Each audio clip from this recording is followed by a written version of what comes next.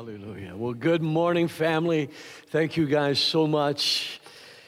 I want to talk to you this morning about a subject that is dear to me, near to me, and I had to rename this message after writing it and preparing it a couple of times to get it right where I wanted, because the subject I'm going to talk to you about really scared me when I was a young person. It frightened me as a teenager. It was a subject that, as I reflected upon it and thought about it, it kind of depressed me, and I want to talk to you about the righteousness of God and tell you about a little experience that I had years and years ago that helped me with this. And so I've entitled this message, Thanks God for Being Righteous. Thanks God for Being Righteous. I was in a meeting this week with an influencer and a thinker, and he was telling me that there is a dramatic decrease of pastors that are leaving the ministry, a dramatic drop of ministry. As a matter of fact, when we got together, he said, please tell me you're not thinking about leaving the ministry. And I says, oh, no. And he goes, during COVID, during COVID, there's been a 900% increase in counseling cases. People have just been so dramatically impacted by the COVID crisis. He says, and part of the fallout of that is how many pastors would have seen been leaving the ministry. And he said, when I got your name, he says, oh no. He says, here's another one. And I said, oh no. I was telling him about my dream and my vision, and I had a good time and a good conversation. So one of the reasons I think that I've managed to stay healthy in ministry is because I've never seen it as my job to convict people. I've never seen it as my job to straighten people out. In our first church in the rural mountains of North Georgia, I met a funeral home director, an undertaker, and he was telling me that he used to be a pastor. And I said, you're kidding. He goes, no, I was a pastor. And I'm sure what he's telling me was a joke, but it just kind of stuck with me. And I said, well, why did you leave the ministry? And he goes, well, he said, I tried to help old John and straighten him out, but I could never straighten him out. He said, I tried to help the Smith family with their marriage, and I could never get them straightened out. He said, and there was a woman named Susan in my congregation. I tried to straighten her out, and I could never straighten Susan out. He says, so I just finally gave up. He says, now that I'm a funeral director, when I straighten people out, they stay straightened out.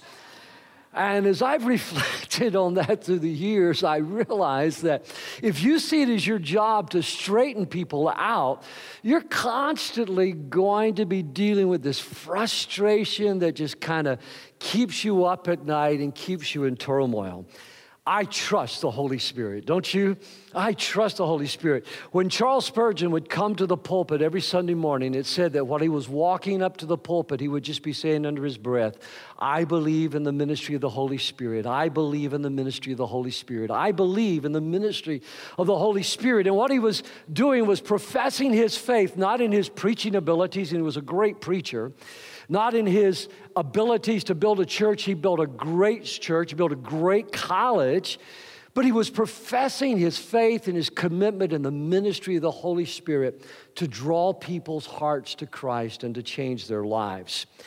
You see, if you try to straighten somebody else and you convince a man or a woman or a young person against their will, you may get them to externally do what you want them to do, but internally, they're still going to be committed to whatever it was that they were committed to. And so I'm going to ask you, if you would, stand with me this morning. I'm so happy to see you. I'm so glad that you're joining us online. And maybe you just want to stand with us and join with us as we read the word of the Lord this morning. I'm going to read you two passages from the book of Psalms. In Psalms chapter 11 and verse 7, for the righteous Lord loves justice, and the virtuous will see his face. And then in Psalms 111, verse 3, everything God does reveals his glory, and his majesty and his righteousness never fails. Father, I just want to confess to you and to everyone listening that there was a time in my life when this was such a frightening thought, the righteousness of God. Especially when I looked at how unrighteous I was, and even after becoming a Christian, realizing how far short I often fail of the glory of God and your righteousness. But I want to stand here today, Lord, at the very beginning of this message and just proclaim two things to you before these people. I believe in the ministry of the Holy Spirit. And I thank you that you are a righteous God. For it's in Jesus' holy name I pray. And everyone said, amen, amen, and amen. God bless you. You can be seated this morning. I sat down with a pen and paper, and I just began to think, what would happen in our nation? What would happen in our society? What would happen in our community? What would happen in the world? What would happen in my life and in your life? What would happen in the life of our church if suddenly there was a revolution of righteousness? And when I say revolution, I don't mean a rebellion or a coup, but I'm really talking about a transformation of righteousness that God brings about in our life. As I thought about that, I reflected on my message from a couple of weeks ago of how that our founding documents were based on a belief in the Word of God and upon the God who created this universe and created you and I. And so I began to think, what would happen if our government was really a righteous government? What would happen if the government served the people? What would happen if there was no more corruption in government or bribery in government? I've worked in a number of nations overseas where we had to pay government officials and we had to pay police. We had to pay for protection to be able to do what we were doing. It was just a part of the accepted culture of the system, and there was intimidation and threat. You could see the fear in the eyes of the people because of corrupt government. I began to think of what would happen if there was no more bribes, no more payoffs, if there were no more smoke-filled rooms. And then I thought about what would our communities be like, because I can remember as a child when we slept at night with our windows open, we never locked a door, and that time has definitely come and gone. You know, but what would it be like if we didn't have to lock our doors? What would it be like if there was no more murder or no more violence or no more rape in our society today?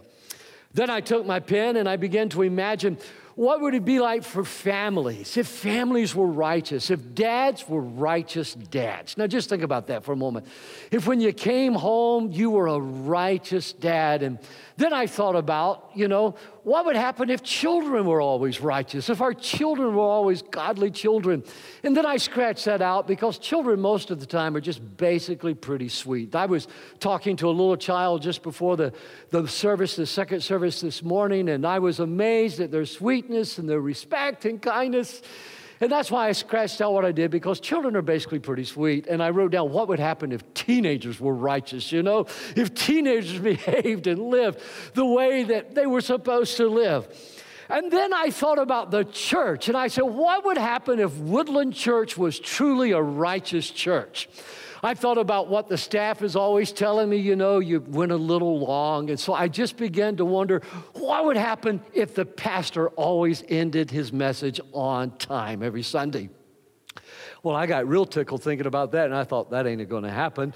And then I wrote down something that was an even bigger miracle. I wrote, what would happen if the people were always on time to church?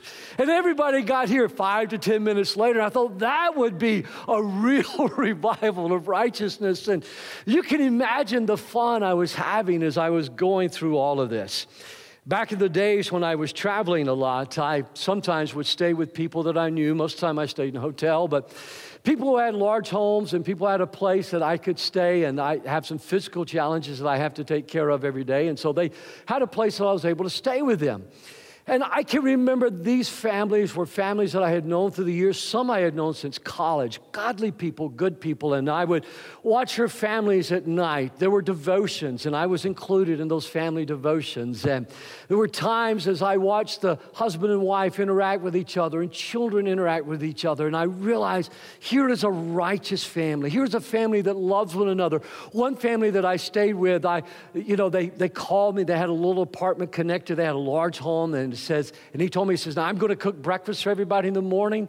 That would be a revival of righteousness in my house if I cooked breakfast. But says, I'm going to cook breakfast. And we all gathered around the table. We held hands and prayed. And it was just a wonderful experience before I went to church. And I thought to myself then, for people who think righteousness is boring, friends, righteousness is the most exhilarating and joyful way to live. It is the way of love and peace and joy and kindness and self-control and humility and patience.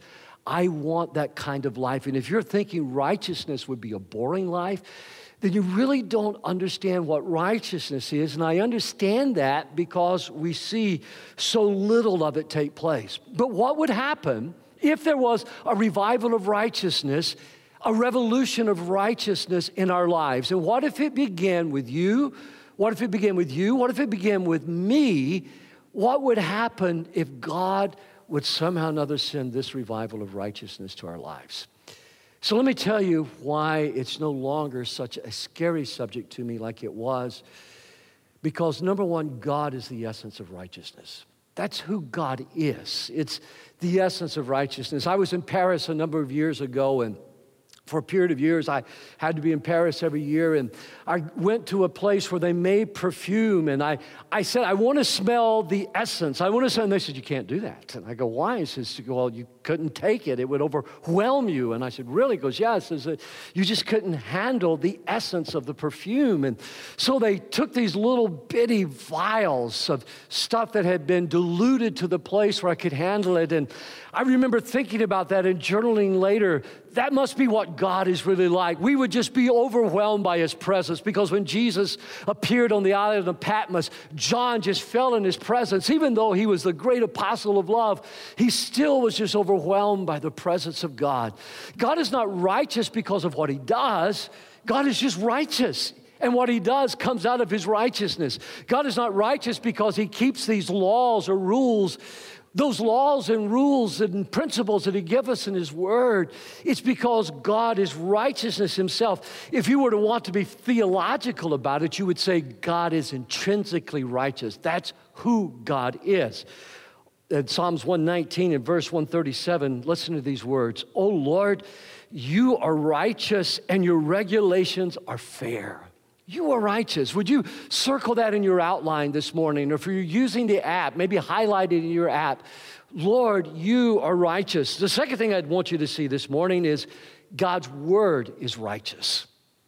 God's word is a book of love. It's a book of peace. It's a book of hope. It's a book that will guide you. The psalmist said it's a lamp unto my feet and a light unto my path. All of God's word, his decrees, his laws, those principles that are there, his judgments, they're righteous, they're pure, they're good. The universe has this sense. And when I say the universe, I'm not just talking about planets. I'm talking about the created order and the spiritual order. The created world as we see it in the unseen world of heavenly beings and fallen beings. They know there's this sense of right and wrong. Paul writes about this in the book of Romans. Philosophers have penned many books about this where they have said, and listen, Paul said, and these philosophers agree, that people basically know what right from wrong is. A few years ago, back in the early part of the 2000s, there was a flurry of books by what I call angry atheists. And I was reading a philosopher who's not even a Christian who was reflecting upon these books, and he named the names of some of those best-selling books. He says, at best, this is cheap philosophy that's not even worthy of a place on a bookstore shelf. Ladies and gentlemen, hear me this morning. Sometimes when people react against the righteousness of God or the existence of God, it's not because of any intrinsic truth they have found. They've just decided, as Paul said, to reject the knowledge of good and evil. In Psalms 119 and verse 160, listen to this. The sum of your word is truth, and every one of your righteous ordinances is everlasting. Now, I don't know about you. I can't say that everything that I've ever said to do has been righteous. I can't say that everything that I've told somebody to do has been the best decision. There have been a lot of decisions that I've made from time to time. Having more information, time would have passed. I would have probably made those decisions differently. But I don't look back with any regrets because I've sought to do the best that I can.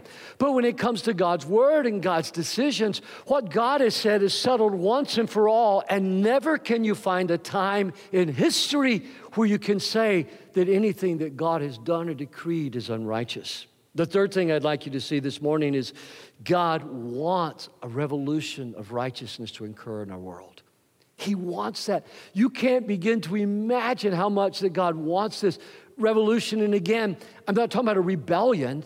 I'm talking about a transformation. When I was a youth pastor, we used to talk about a revolution generation. There were a lot of songs in the rock and roll world during those days about revolution. Sometimes there would be songs like, "So You Want a Revolution?" But we talked about a revolution generation, a generation of children, a generation of students that would grow up to know God and love God and serve God. And we decided to order our lives along the word of the Lord. I can remember we would sit down and we would make covenants with one another. We would make covenants with God. We would write these covenants out. And we would keep these covenants.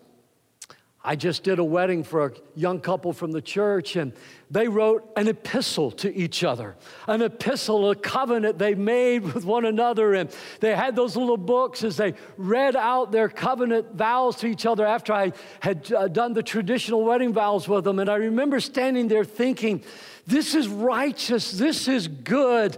And then I prayed, now God, give them the strength of character to live up to all that they're swearing to do and promising to one another. God wants that revolution of righteousness in our world. You see, in what I do, too often I get involved or have to get involved with the restoration or the rehabilitation, or sometimes with a child that has been abused or tortured. And during that time when I hear the horror stories or I get involved with the horror stories, it's always a trusted adult. It's always a trusted figure. And those figures have ranged from politicians that I've been involved with, to preachers that I've been involved with, to school teachers that I've been involved with, to stepfathers or stepmothers that I've been involved with through almost 50 years of pastoral ministry. And it never gets easy, because you see the loss of innocence in a child. You see the scars that they carry through the rest of their lives for them. You understand something has been taken from them they'll have to struggle with for the rest of their life because of the violence of a predator. It's horrible. But what's even worse is when I have to deal with those people who want to justify the predator. He's just a victim, or she's just a victim of her circumstances, or they're just a victim of what has happened to them in their past, and so they're preying upon others. Hear me today. We will never see a whole and a healed and a just society as long as we try to justify unrighteousness. We need a revolution of the righteousness of God that will bring the peace and the love and the joy and the self-control that the new life that Jesus Christ gives to each and every one of us. And so it is a revolution in the sense that it is a life transformation. Arnold Toynbee, a respected historian, said, nations, cultures, and empires are never destroyed from the outside, but they destroy themselves. Their self-destruction is always due to defects in their character.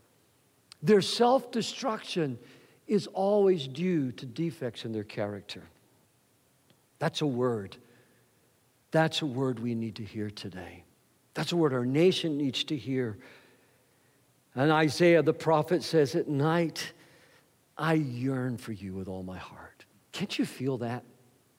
I hope you can feel that. I have felt that yearning for God, that yearning for His presence, that longing. I felt that longing when I've been away from my family, or when I've been away from this congregation, to where you yearn. And the prophet goes on, he says, I yearn for you with all my heart. In the morning, my spirit reaches out to you. What's he saying? I'm lifting my hands. I'm praying. I'm confessing your word. And when you display your judgments on the earth, people learn the ways of righteousness. What's he saying? Those laws that he gives us, those principles that he gives us, Jesus sums them up with the Great Commission and the Great Commandment when he tells us that we're to love God with all of our heart, soul, mind, and strength, and we're to love one another as we love ourselves. Jesus says this sums up all of the law. It's not as complicated as some people try to make it. And then the Great Commission, go and share this good news with everyone. It's not about trying to straighten people out. It's not about me trying to straighten the predator out. It's not about me trying to straighten the backslider out or straighten anyone else out. It's believing in the ministry and the power of the Holy Spirit that, like Spurgeon, when he walked up to the pulpit, this sermon is not going to change anybody, but this is a life-giving message, and I believe in the power of the Holy Spirit to draw people unto Jesus Christ. That's the yearning that we have. And you can't begin to understand. You can't begin to fathom, and I can't begin to fathom how badly and how much God wants this revolution of righteousness to occur in our world. There's coming a day when those nations will beat their weapons into plowshares. There's coming a day when there'll be no more war. There'll be no more murder. There'll be no more crime. Friends, I long for that day. But in this time, you and I now, we have to be thankful for the righteousness of God, for we know that unrighteousness is not in control. God is in control. That's what we have to remind ourselves of. So what do we do? First, we reestablish God's will of righteousness in our own lives. We reestablish God's will of righteousness in our own lives.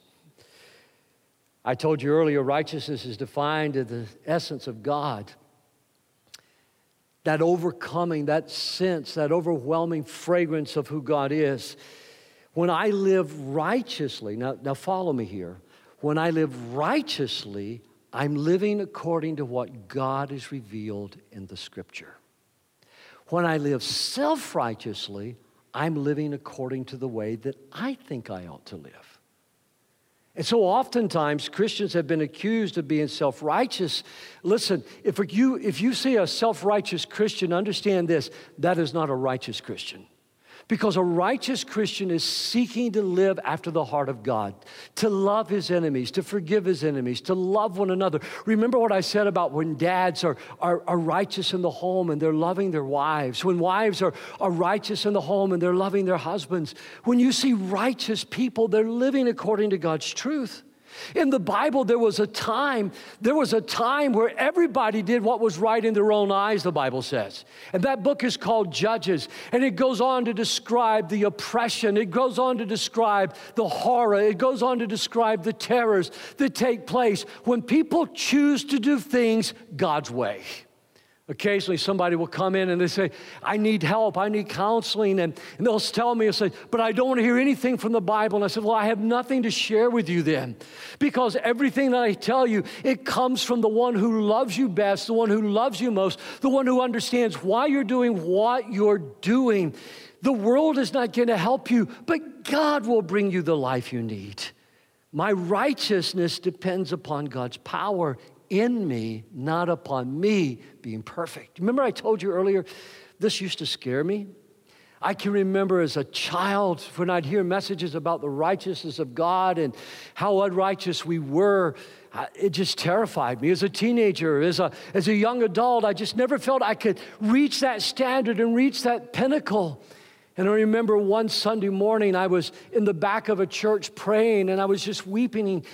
There was no gross sin. There were no bad habits. It's just that I knew how far short of God's glory that I felt. And I was kneeling, praying in the back of this church before I was supposed to preach. And then suddenly, it was like the Holy Spirit filled that room. I don't mean to be mystical, but it was just like the whole little room was filled with the presence of God.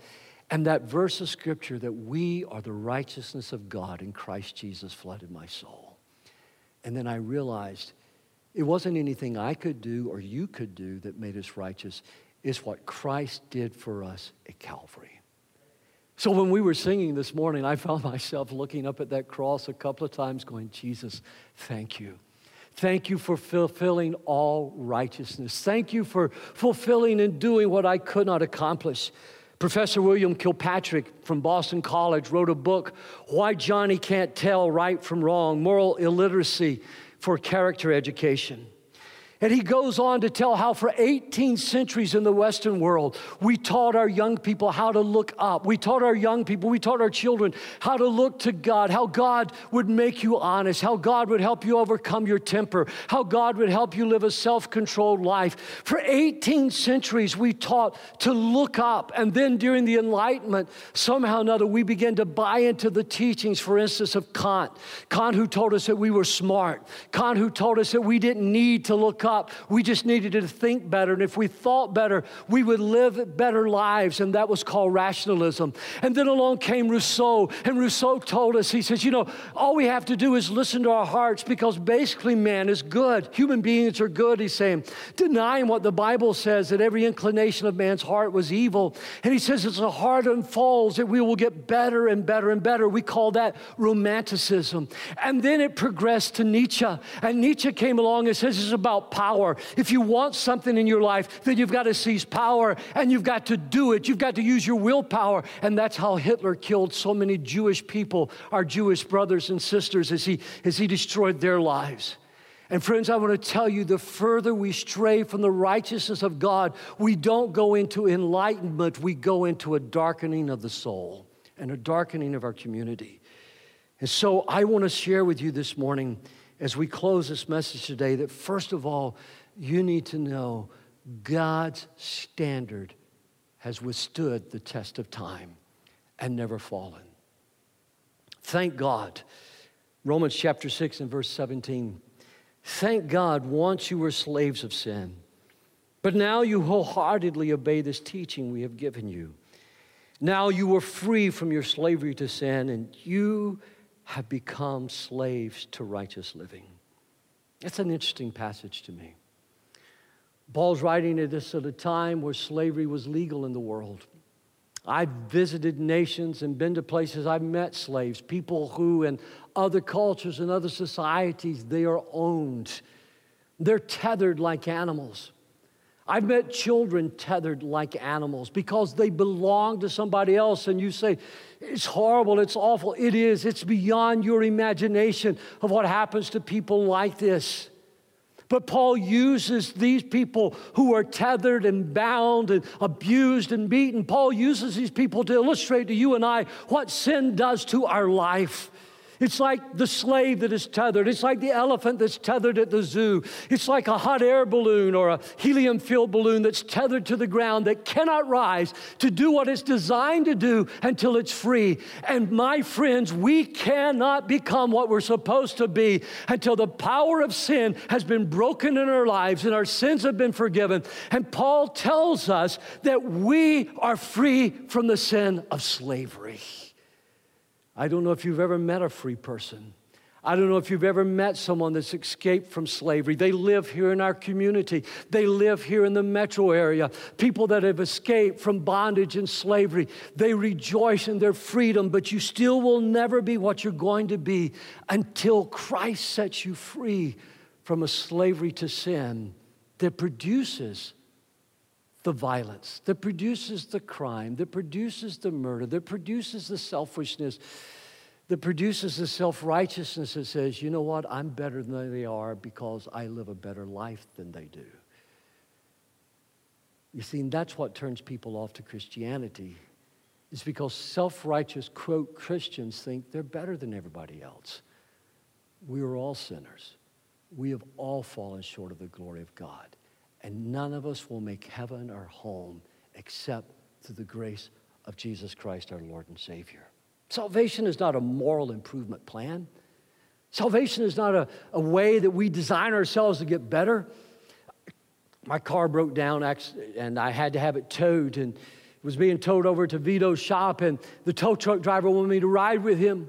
And while we were talking in the car, he knew me. He says, preacher, I want you to ride with me. And he says, I've been listening to you. And he says, you think people are going to change. He said, I got news for you. Adulterers are going to continue to commit adultery. Drug addicts are going to continue to be drug addicts. Liars are going to continue to be liars. And he went through this whole list of things. And he says, preacher, you're going to always be disappointed because you expect people to change. And what a joy it was to tell that tow truck driver, here's how I've seen people change, because God breaks the power, cancels the power, sets us free from our slavery to sin, and we are no longer what we used to be. We are brand new people in Jesus Christ. That's what God does in our lives.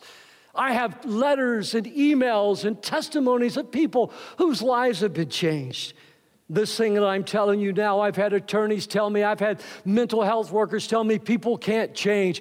We can't change ourselves, but God can change us and make us into brand new creations in Christ. He doesn't grab you. He doesn't force you, but God wins you over by his love. And I hope, like me, you're going to find yourself grateful that he is a righteous God. So let me ask you to do these two things this week. Number one, pursue righteousness. Pursue it. Seek after it. Chase it down. Hunt for it. Look for it. It won't come looking for you. But I promise you, if you pursue righteousness, blessings will follow in your life. You know, you only get better at something if you practice it right. Do you know what I'm saying? If you practice the wrong thing, you'll get better at doing it wrong. You know, they don't ever ask me to sing around here because I practice songs and I get them all wrong, but they're all right the way I practice them. Matter of fact, they're perfect the way I practice them. The words aren't even the correct words, but they're perfect words for me because I practice them so much. I know the wrong words rather than the right words. And they're good words, and God enjoys them when I sing them. You know, Becky doesn't, but God does. But I practice the wrong thing. And so it's not a matter of practice makes perfect. It's practicing the right thing. Pursue righteousness. Pursue righteousness in a godly life along with faith, love, perseverance, and gentleness. 1 Timothy 6:11. Would you read that with me this morning? Pursue righteousness in a godly life along with faith, love, perseverance, and gentleness. Doesn't that sound good? Doesn't that, I mean, think of it. Doesn't that sound good? Don't you want your wife to be loving? Don't you want your husband to be patient? Don't you want your kids to develop that character quality of persevering and not giving up? And don't we all want to live gently? It's what the Bible says. We're being asked now to live gently upon the earth. And we're being asked to be gentle in how we treat the planet. Why can't we be gentle with how we treat people as well? Train yourself, 1 Timothy 4:7 says, train yourself to be godly. And then finally today, let's discipline ourselves for the purpose of righteousness in all of our relationships. Let's purpose this week that we'll be righteous in all of our relationships. I'm embarrassed to tell you this, but when our little dog, Zach, was still living before he went the way of all doggies, he would come downstairs with me in the morning when I'd come get my coffee. And one particular morning, I came downstairs, and it was still dark. It's about 4:30 in the morning, and I came down. Zach was coming down the stairs with me, and I stumbled over some of our kids' shoes. And I can't tell you how many times their mothers told them, put your shoes in the closet. I told them, put the shoes in the closet. And I don't know about you, but do you ever just get up some mornings and you're grumpy? You don't have to admit that. I'll admit it. I was grumpy that morning. I don't know why. It just didn't feel good. It didn't feel right. It wasn't sick. It just didn't feel righteous. I stumbled over those shoes, and I turned around and I thought, how many times have we told these fatheads, put your shoes in the closet? I kicked those shoes across the room. Zach looked up at me because my anger was expressed at doggy level. Shoes went flying towards him. Zach looked at me, and then he took off and ran back upstairs to the safety of Becky. I know what he was thinking in his doggy mind. This is a dangerous man right now. This is a violent man right now. And his violence is being taken out at my level. I'm going to get out of his way. It wasn't a good devotional prayer time because it was the kids' fault for not listening to their mom and I. Finally, when I got to church and my study, and I've got to sit down and prepare a message, I realized I'm just not in a good place. So I said, Lord, I'm not in a good place today. You probably don't want me working on a sermon today. I am dangerous right now. I called one of our prayer partners and I said, I'm not in a good place. I told him what I just told you. He started laughing. He says, we're all in that place sometime. And he prayed for me. being righteous doesn't mean you're perfect. You're going to have bad days. But if I'd given in to that and says, the gospel doesn't work, or I wouldn't be like this. If I'd have given up on God because I had a bad day, if I gave up on God because I had a bad investment, if I gave up on God because I had a bad experience in church, if I gave up on God and His plan for my life because I had a bad relationship, if I gave up when something bad happened, and if I want to blame it on other people, the kids shouldn't have left their shoes there. If I want to blame it on my circumstances, then I'm justifying my immoral behavior. Kicking the shoes, I'm justifying my unrighteousness. And sure, it doesn't have the consequences for other people that it had for that child. But I'm on that path to where I justify unrighteousness rather than pursue righteousness in all my relationships. Righteousness was the thing that frightened Martin Luther most. And the reason we're here in this church today, and there are so many other Protestant churches, is because Martin Luther was angry at God because he could never be righteous enough to please God until it dawned on him one day that he was now, because of Christ, the righteousness of God in Christ Jesus. I have preached at the ruins of little church buildings that don't exist anymore, where small gatherings of Christians worshiped. I have preached in little grass huts where small gatherings of Christians gather and worship. I preached in fields of pampas grass where small gatherings of Christians gather to worship. I preached in the bottom of a bombed out building where small gatherings of Christians hid to worship. It's not the building that makes the church.